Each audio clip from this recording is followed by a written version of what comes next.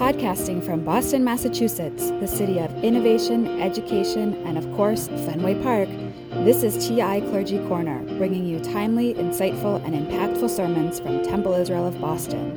In this episode, we'll hear Rabbi Elaine Zecher's Shabbat Awakenings, a reflection as we make our way toward Shabbat entitled 8 Ways to Celebrate Hanukkah Again. Below are 8 different and interconnected ways to tell the story of Hanukkah. I presented this to you last year and think it is worthy to share again. Enjoy with latkes and donuts. 1. The story of Hanukkah focuses on a small band of fighters led by Judah Maccabee, who refused to be controlled by the governmental powers in their land. The Greco-Syrians, for their part, demanded full obedience and prevented the Jews from worshiping in their temple, from observing dietary restrictions and other Jewish practices, such as covenantal circumcision. The Maccabees were zealots in their adherence to their Judaism and fought to protect their religious practice. 2. The story of Hanukkah revolves around the presence of the attractive culture of the Hellenist in the Judean world. Many Jews adopted and assimilated these foreign customs into their life in many ways. These behaviors angered others in the Jewish community, such as the Maccabees, who demanded strict fidelity to Judaism and created an intra-Jewish conflict. 3.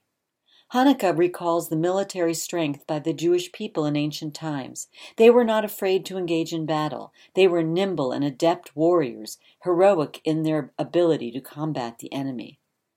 Hanukkah is really Sukkot delayed.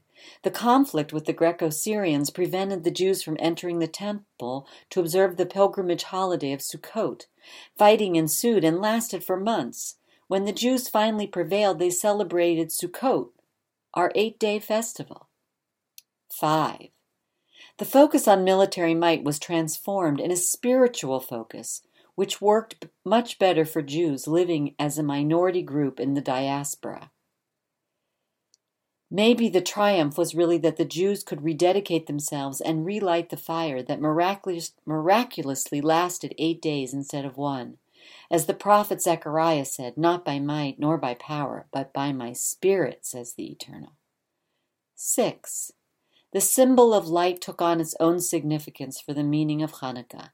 In the darkness of life and perhaps the time of year, the light brought hope with the Talmudic instruction to increase light by adding a candle each night of the 8-day festival, which begins on the 25th day of the Jewish month of Kislev.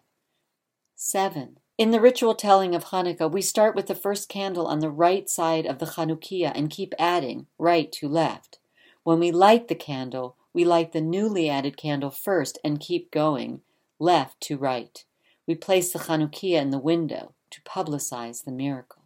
8. The festival of Hanukkah represents the triumph of a minority group living in a world with many more powerful than itself.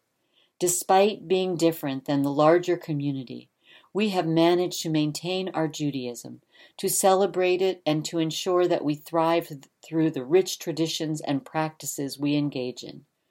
Perhaps this is the greatest miracle we have to tell about Hanukkah. It continues to bring us together and to remind us of our ability to remain strong regardless of whatever forces may challenge us. Happy Hanukkah and Shabbat Shalom. Light the Chanukiah first, then the Shabbat candle. We look forward to sharing Shabbat with you, and we've made connecting virtually even more accessible. We can pray together on the Temple Israel website, through Zoom, or on TI's Facebook page. Find all of the links at www.tisrael.org/togetherwithti. This has been a Temple Israel of Boston production. Join us next time for another episode of TI Clergy Corner.